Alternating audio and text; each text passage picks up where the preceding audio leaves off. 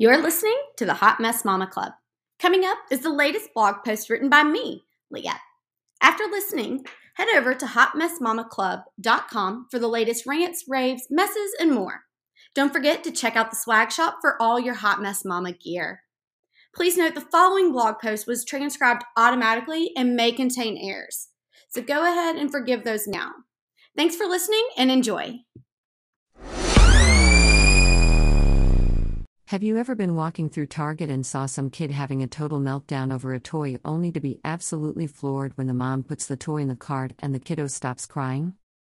Have you ever been eating somewhere and been totally shocked when you saw a mom fill her kid's bottle up with sweet tea? Have you ever been scrolling through social media and been baffled when you come across a picture of your friend's child wearing an absolutely inappropriate outfit? Have you ever been appalled when you saw a kid at the park running around with no shoes on and dirt on his face while his mom sits on the bench scrolling through her phone? You know what I have to say about all those feelings you felt.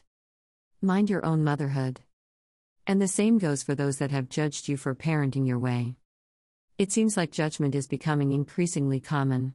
Gone are the days of everyone doing what they feel is best and we all agreeing to disagree. Nope. Today we judge and shame someone for doing things different than we do.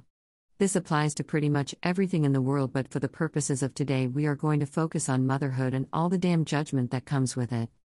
It starts before you even have the baby. Are you having a natural birth or going for an epidural?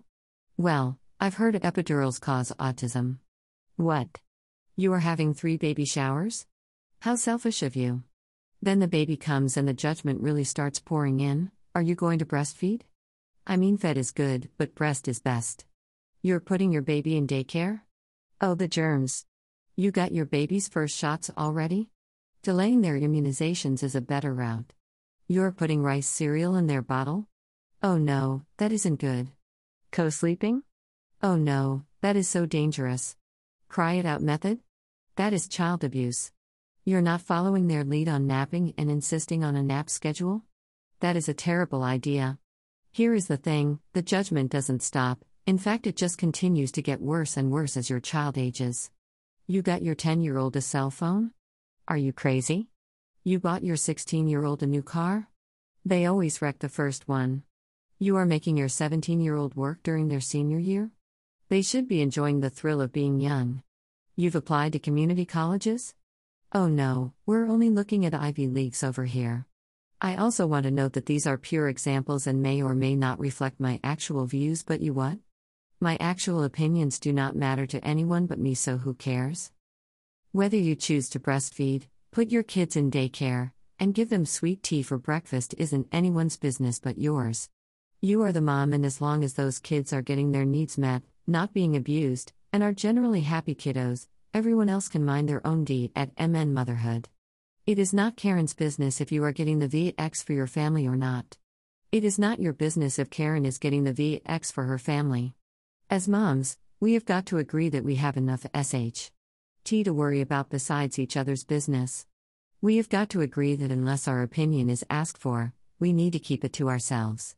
And can we quit with the excuses of I was just trying to educate her or I just care about the safety of her kids? Come on.